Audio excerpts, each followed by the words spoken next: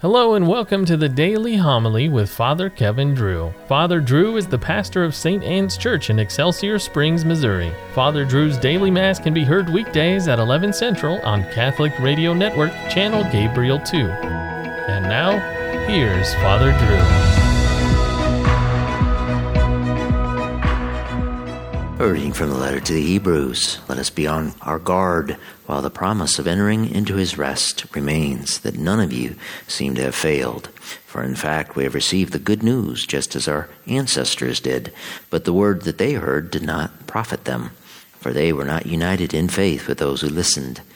For we who believed enter into that rest, just as he has said, as I swore in my wrath, they shall not enter into my rest. And yet his works were accomplished at the foundation of the world. For he has spoken somewhere about the seventh day in this manner. And God rested on the seventh day from all his works.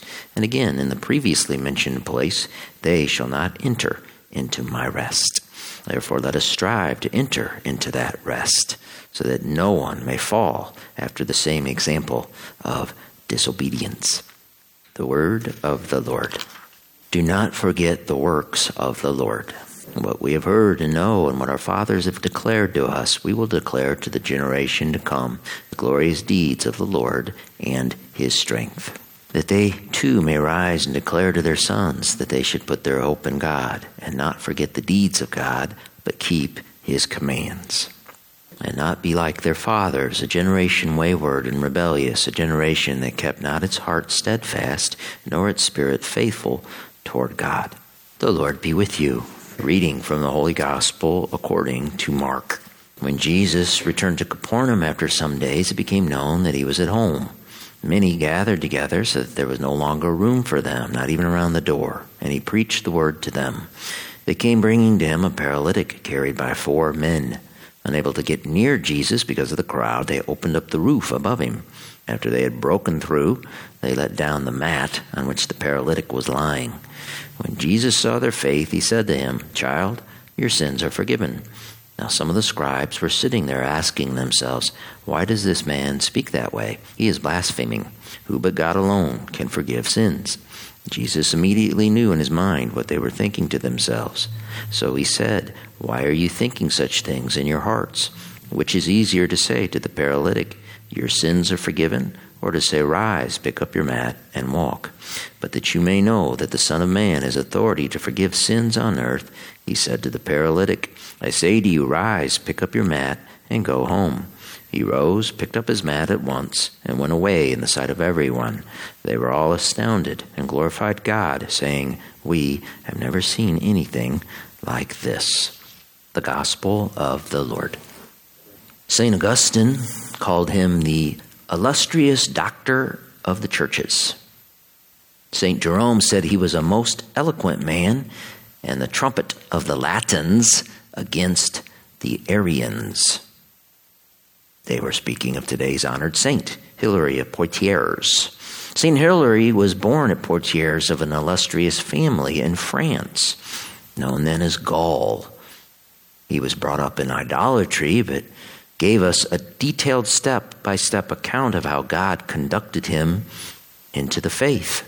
Using his reason, he concluded that because man is a moral and free agent, he must receive a reward after this life. Also using his reason, Hilary deduced that there could only be one God. A plurality of gods was absurd to Hilary. Because if God were eternal, unchangeable, all-powerful, and the first cause of all things, well, he had to be one. For all things had to start with one thing, not many things. One God, not many gods. Hilary then took to sacred scripture, and his search for knowledge was buttressed by what he found. He was struck by the title God gave himself when conversing with Moses. "I am who am." What was God telling Moses there but that he was pure existence? Reading the New Testament completed Hilary's search. Reading the beginning of John, he saw where the Word had become flesh, and the Word was co-eternal and consubstantial with the Father. Hilary was married and had a daughter when he became Christian.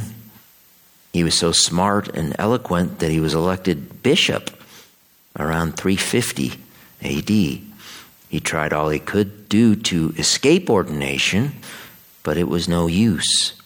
His brilliance soon made him known all over Gaul and throughout the whole church. That, of course, got Hilary in trouble. In his third year as bishop, he was exiled, banished to modern-day Turkey. Hilary was exiled for being Catholic. You see, the Roman Emperor Constantius was an Arian. He followed the wicked heresy, as most of the ruling class and the world's bishops did at the time, of the renegade priest Arius. The heretic priest Arius argued that Christ was a creature and therefore not divine. It was all very tragic. The Roman Emperor Constantius' father was Constantine, the man who liberated Christianity in the year 313 and paved the way to make Christianity the official religion of the Roman Empire. And then, just a few years later, Constantine's own son went over to the heretics. The bishop Hilary, being a fool for Christ, accepted exile as others would accept pleasure trips. Quote, he thought nothing of the hardships and dangers and his enemies, having a soul above the smiles and frowns of the world, and his thoughts fixed only on God. He was exiled for 3 years, but was so effective at refuting the Arians in the east that they begged the emperor to get rid of the troublesome priest. The emperor sent him back to Gaul in 360, where he was met with joy. In Poitiers, Hilary removed scandal. He restored discipline, peace, and purity of faith.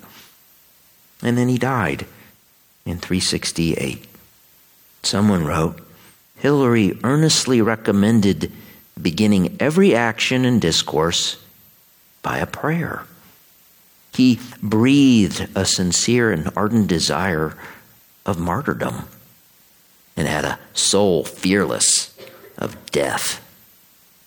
He had the greatest veneration for the truth, sparing no pains in its pursuit and dreading no dangers in its defense.